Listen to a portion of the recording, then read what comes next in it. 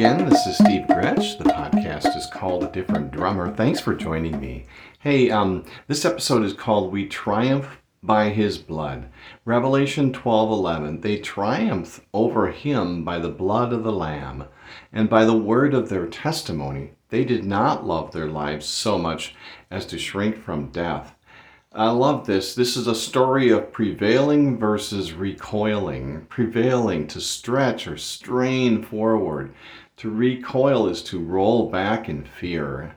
They're opposites. It's heaven. It's a wonderful story of heavenly versus earthly. Those who believe in the name of the Lord Jesus Christ, who have repented of their sin, put their faith and trust in Him and His gospel.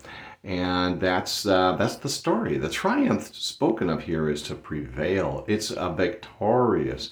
We triumph over him. And who is him? This is the one who accuses us day and night. The accuser is hurled down. And this hurling, I love it, is thrown with violence. I think the Lord is a little...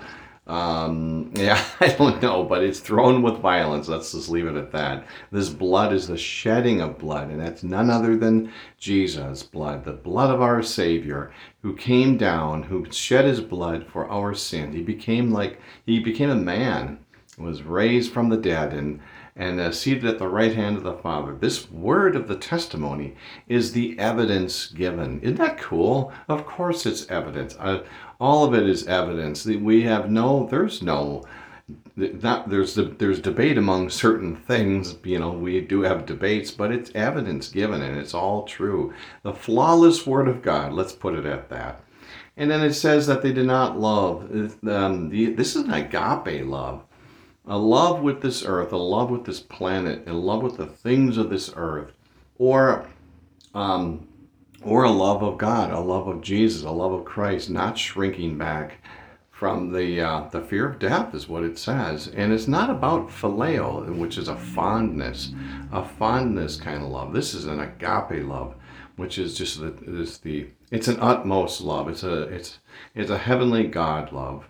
And it talks about shrinking from death and to recoil in fear.